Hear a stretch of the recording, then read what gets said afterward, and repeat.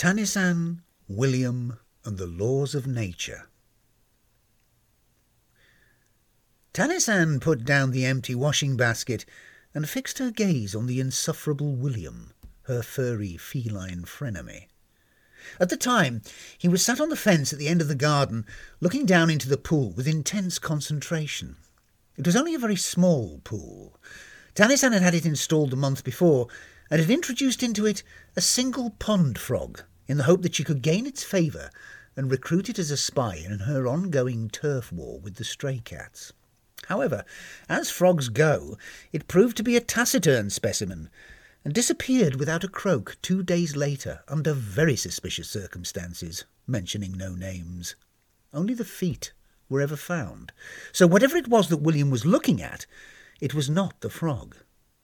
Tannisan wandered over to the edge of the pool and gazed down into its pellucid waters, and the first thing she noticed was a rather unusual beetle that had taken up residence there.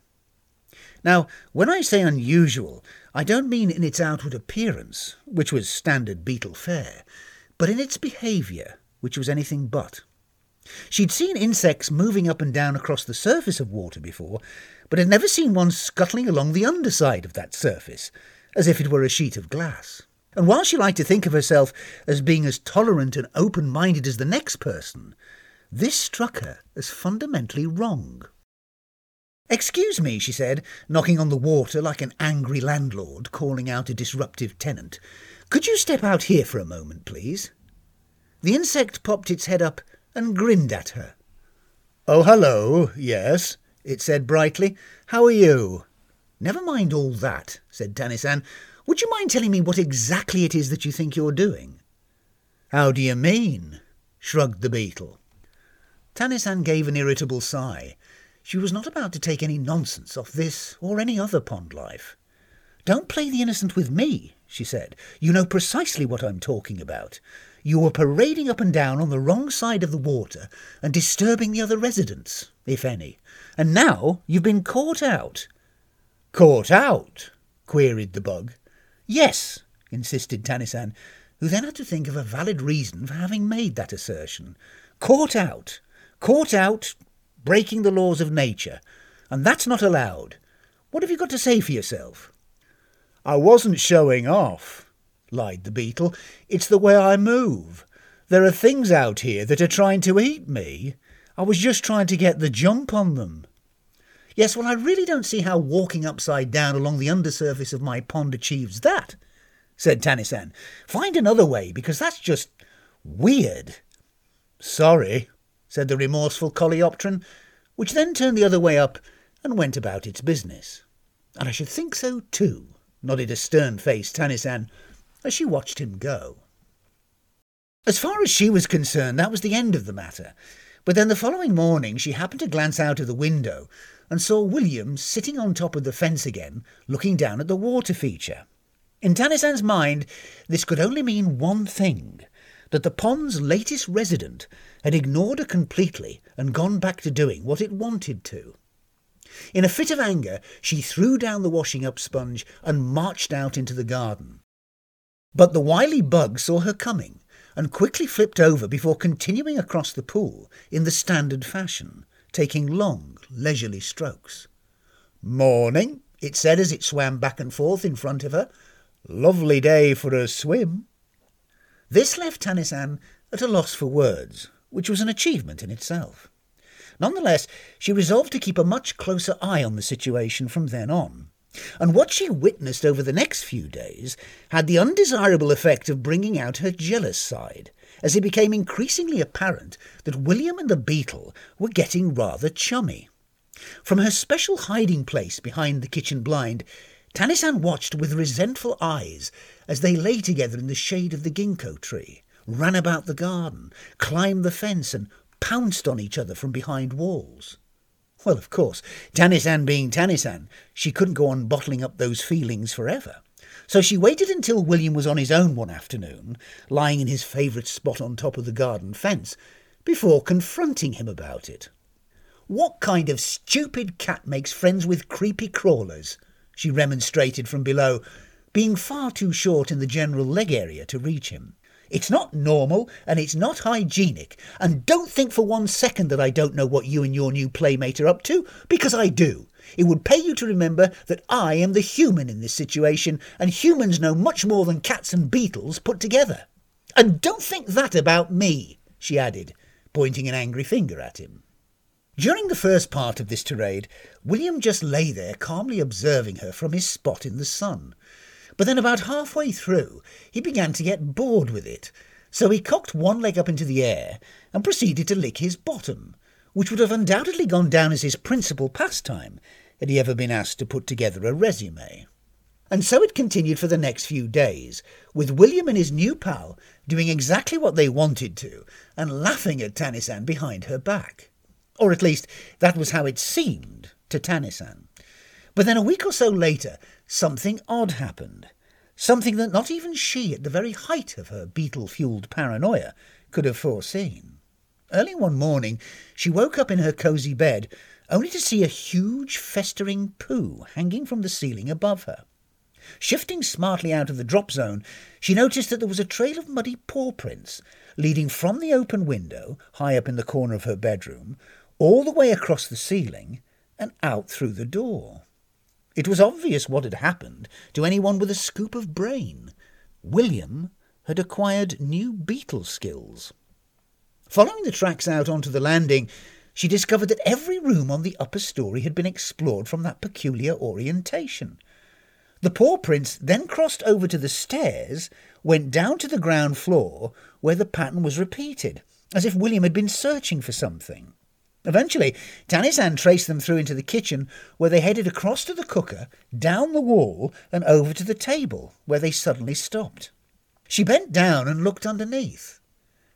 There was her shoulder bag. Placing it on the tabletop, she checked the contents. Everything was there apart from her smartphone, which was very strange. What could William possibly want with that, she wondered. And then it struck her. A month or so before, she'd set a trap for him. Do you remember how she'd once had to rescue him from a little girl who had dressed him up in frills and bows and ribbons? Well, it had always been to Tannisan's immense regret that she'd never thought of taking some pictures of him while so attired, as they may have come in useful at some future date. But then she realised that it wouldn't be so very difficult to recreate that situation. So she took a sheet of cardboard and cut a hole in it for his head. On one side of this hole, she drew a cat's body all decked out in fluffy pink bo-peep outfit, complete with bonnet, bows and shepherd's crook. She then taped this sheet across the kitchen doorway, with the picture facing inwards, placing an open can of tuna in front of the hole. All that remained then was to watch and wait. It wasn't long before William came sniffing round the kitchen doorway, keeping a watchful eye out for Tannisan, who was concealed beneath the table, camera phone at the ready. Being an astute and highly capable adversary, he realised that it would be very risky to climb over the cardboard barrier to get to the tuna, because it would then be difficult to make a quick getaway if there was a trap waiting for him on the other side. Yet as it turned out, he was only playing into Tannisan's hands, for no sooner had he put his head through the hole to get to the fish than she leapt out of the shadows and began snapping off pictures of him, his startled features framed like the perfect Abigail by that nursery rhyme scene. In a panic, he tried to reverse out of the hole, but his head was stuck, so he yanked and yanked until the whole sheet of cardboard came away. With what was ostensibly a giant wing around his neck, it was nigh on impossible to make a swift exit across the yard and over the fence, without getting caught up on things and or losing his balance. But as it transpired, that wasn't necessary, for the very simple reason that Tannisan wasn't chasing him. She'd already got everything she needed on the memory card of her smartphone, thank you very much. Flash forward to the present, and the tables had turned.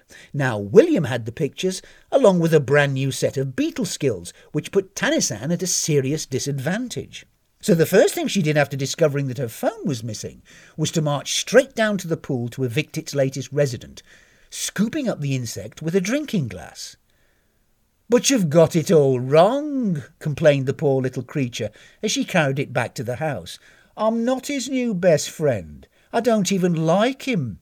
He basically chased and bullied and threatened me until I told him what he wanted to know. There were certain scores to be settled, he said, and he was going to settle them. So on pain of being eaten, he made me teach him how to climb along a smooth surface like an insect. And now you're going to teach me, said Tannisan, as she placed the beetle on the kitchen table beneath the inverted tumbler. And you'd better make it snappy, because you've only got so much oxygen left in there. The unfortunate bug, caught up in a conflict between two implacable adversaries, didn't know which way to turn. But before you were complaining that I was breaking the laws of nature, he protested. Oh, just forget all that, said Tannisan with a wave of her hand.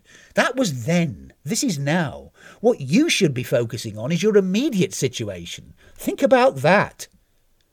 The beetle looked about at its glassy confines. This may sound like an odd question, it said, but have you ever considered a career in politics?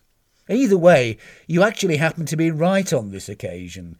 For you to do what I can do would be breaking the laws of nature. Well, that can't be right, said Tannisan. You have a brain the size of a pinhead, whereas I have a giant one, which means that I can do everything you can do, plus a great deal more. But it's not about brains, is it? Said the beetle. Why are you humans so obsessed with them? It's about gravity and muscle ratios and intermolecular forces. It's about me having these sticky pads on the bottom of my feet, it explained, pressing its front legs against the glass. So how come William was able to do it then? Complained a rather disgruntled Tannisan. Well, cats have pads too, and that gives them a head start. Plus the fact that they're already excellent climbers, whereas you... Well, let's just leave it there, shall we? Said the beetle, not wishing to provoke her any more than was necessary. No, say what you were going to say, insisted Tannisan, looming over her captive in a way that only Tannisan could loom. Yes, in spite of being on the small side herself, Tannisan had a very definite tendency to loom. Her mother was always complaining about it. I hate it when you loom like that, she would say, as Tannisan stood over her, waiting for her coffee cup. Stop that looming. Well, let me put it this way, said the bug. You're not exactly built for speed and agility, are you? And as for those legs, well, the less said about them, the better. What do you mean? Asked a highly offended Tannisan, glancing down at her much maligned pins. Well, if they got any shorter, you could shove a couple of casters on them and pass yourself off as a Segway. I'm sorry to say it, but there it is. You have to play the cards you're dealt. Tannisan thought about this for a moment and was forced to admit the truth of it. She was at an obvious physical disadvantage when it came to cats, and now it seemed beetles as well. On those occasions when she had triumphed over them, it had been largely due to the benefits bestowed on her by science and technology. Exhibit 1, the famous catapult, which she had used to propel William and several unpleasant cheeses to some effect. And so it was to science and technology that she now turned in order to resolve her present difficulty. In one of the kitchen drawers, she kept a bumper pack of sticky bottoms, those adhesive pads that you fix to the backs of pictures and mirrors to avoid the use of hooks, screws and nails. She then dug out an old pair of sneakers and attached a couple of these pads to the soles of them. Taking it cautiously to begin with, Tannisan moved a kitchen chair over to the side of the room so that it was facing the wall. She then sat down on it and put on the sneakers, making sure to tie the laces with double knots so that they would not come undone while she was carrying out her first tentative wall walk experiment. Once she was satisfied that the knots would hold, she placed her right foot against the wall from a sitting position, where it stuck quite firmly. Encouraged by this, she then did the same with the left, so that both feet were firmly attached to the kitchen wall. Now came the difficult part. With some effort, she managed to lift her right foot and set it down again further up. She then did the same with the left, and now, to her surprise, she found that she was no longer supported by the chair at all, but was actually standing perpendicular to the kitchen wall, looking straight up at the ceiling. "Hey, hey," she called out to her tiny captive. "Look at me! I'm doing it!" "Yes, yes," said the beetle, who was determined to be unimpressed. "Very ingenious, I suppose." Tanis-Ann took another awkward step towards the light fittings, and found it a little easier this time. Now, this should have set the alarm bells ringing in her head, because it meant that the adhesive substance on the underside of the sticky bottoms was starting to lose strength. But she was far too preoccupied with her gravity-defying breakthrough to pay much attention to that. In fact, soon the bottoms were at their optimal stickiness, not too sticky to inhibit movement, but just sticky enough to keep her attached to the wall. So she then decided to try one complete circuit of the kitchen, scrambling over cabinets and appliances as if they were all part of a sideways obstacle course. The postman, who had a small parcel for her that morning, inadvertently caught sight of her as she went running across the kitchen window, giggling hysterically. However, in the next instant she came to an abrupt halt, as if she'd accidentally wandered into a minefield or something. "Uh-oh, now you've gone and done it," said the Beetle, which was quick to catch up on her predicament. What had happened was that Tanis-Ann had stepped onto the wallpaper and knew straight away that as soon as she lifted either one of her feet, she would take a piece of it with her and lose half of her stickiness. Whether she would then remain attached to the wall would depend entirely on whether one sticky bottom was sufficient to carry all of her weight, a question that thousands of Americans must be asking themselves each and every day. So all she could do was to go on standing there at right angles to the vertical, halfway up the kitchen wall, and at a complete loss. "My advice to you," said the Beetle, which now found itself in the more enviable situation, if anything, "is to make a dash for it. If you just go on standing there, it's only a matter of time before the wallpaper starts to tear under your weight. But if you start running now, you might just make it to that sofa in the corner where all those cushions and soft toys are." Tanis-Ann looked towards the sofa in question and realised that it was her only option for a soft landing. So with not a moment to lose, she got herself into a sprinting stance. "With a 3, with a 2, with a 1, she said, bouncing up and down on her heels in time to the countdown. Then all at once she tore across the wallpaper at top speed. I use the word tore advisedly, for what actually happened was that she cut a ragged swathe across the wallpaper, taking a long streamer of it with her. This wrapped itself around her ankles and brought her down like a lassoed heifer. On the plus side, she did make it to the sofa. Just, but then she bounced off at an odd angle and had to grab hold of the kitchen table to break her fall. This in turn upended, sending the Beetle and the drinking glass sailing out through the kitchen window. If we don't learn from our mistakes, what hope is there? I can at least say that in Tanis-Ann's case, she realised that sticky bottoms were not the answer to her problem. Springs were. Actually, that's not entirely true. She did continue to use the bottoms, only now they were supplemented by 2 large car springs purchased from her local garage. In light of what had happened during her initial experiment, she had decided that more consideration would have to be given over to health and safety this time round. So a battered baseball helmet and knee pads were extracted from the box of oddments in her downstairs closet.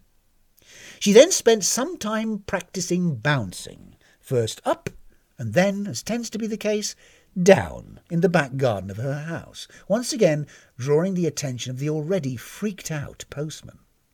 It was a very peculiar thing, she noted, but steady rhythmical bouncing of the type favoured here proved singularly conducive to a quiet mind. Surprising that it hadn't caught on with the Buddhists. Indeed, it was during one of these prolonged bouncing sessions that she finally settled on how she was going to retrieve her smartphone, complete with compromising Bo Peep pictures, from the unsavoury clutches of her feline frenemy. It was obvious, really. The first thing to do was to pinpoint its precise location. So once she was all kitted out in her gubbins, she rang the number on the landline and listened out for the ringtone.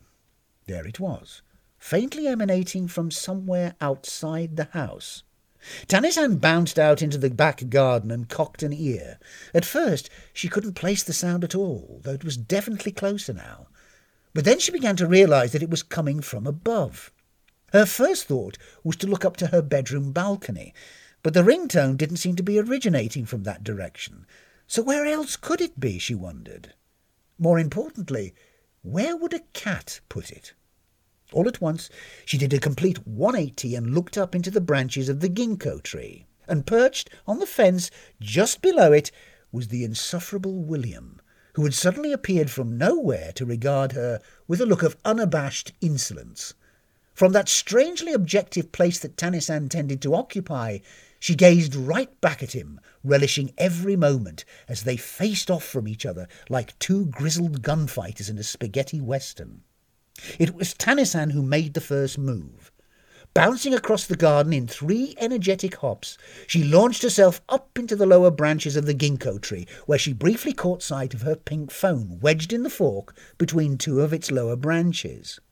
Before she could grab it, however, William shot up the trunk and snatched it from her as she reached out on her 3rd bounce.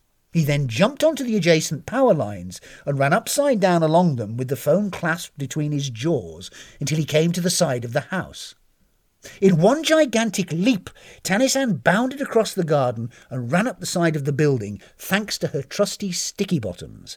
As William skidded along the railing of her bedroom balcony at an angle of 90 degrees to the vertical, she intercepted him, grabbing hold of the other end of her phone and swinging him out away from the side of the house so that they cartwheeled through the air. For one frozen moment, they just hung there. Slightly longer than when Wile E. Coyote goes over the cliff in a cartoon, but not as long as when a pair of those po-faced characters from The Matrix are halfway through a massive punch-up. Finally, though, gravity got the better of them, and they fell to earth, only to bounce up again in the next instant. Tanisan, thanks to the springs on her shoes, and William because of his recently acquired beetle skills. Using these same insect superpowers, he now took advantage of the phenomenon of water tension to leap from raindrop to raindrop as it suddenly began to pour down. And as each of the watery stepping stones fell away beneath his paws, he charted a higgledy-piggledy course across the sky until he finally ended up back on the roof of Tanisan's house. Now able to lift many times his own body weight, William tore off a large section of tiling and hurled it down at Tanisan, who was balancing on top of the washing line on the tip of one toe. I should explain, by the way, that this was her idea of a cool martial arts pose. One leg kicked out to the side, her arms extended like a pint-sized ballerina. Dodging the sizable chunk of roofing as it went crashing through the fence and skidded to a halt in Mrs. Nakajima's garden, Tanisan did a backward somersault off the clothesline, bounced off the ground and went ricocheting around the garden, picking up speed along the way. At just the right moment, she launched herself at William, snatched the phone from him as she hurtled past, bounced back off Mrs. Kawano's roof, and went shooting through the upstairs window of her own house, shutting it behind her as she went. Now, of course, none of what I've just described to you actually happened. That would be ridiculous. No, how it played out was like this. When William shot up the ginkgo tree and snatched the phone from Tanisan, she blundered about in the garden a bit in hot pursuit. In the course of so doing, she got tangled up in the washing line, bumped her head on the massive bra-hanging baskets, broke 3 of her best flower pots, and upended the garden table, before finally getting stuck in a hole in the fence, with her head poking out into the neighbour's yard and her bottom protruding into her own.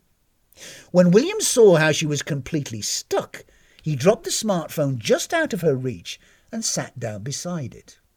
Given the method by which she'd gone about entrapping him in the first place, the irony of her current situation did not escape him.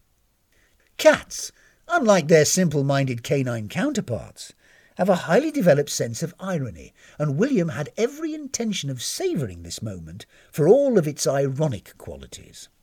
So while Tanisan fussed and fretted mere centimetres away, he just sat there, eyeing her dispassionately before giving himself over to his favourite pastime. One of life's simpler pleasures, merely requiring a tongue, a cocked leg, and a part of the body that in most humans only sees daylight on special occasions. At the same time, Tanisan's angry protest drew the attention of another individual who had his own motive for revenge.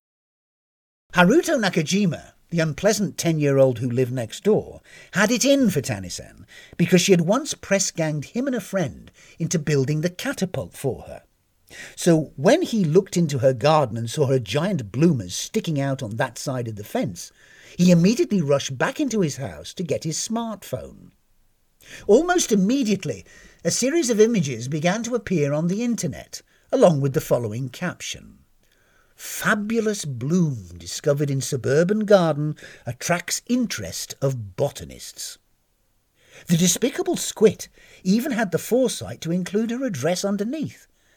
And if you ever get a chance to examine the video clip that he posted online, you will see a funny little beetle scurrying about upside down along the surface of the pond, in flagrant breach of the laws of nature.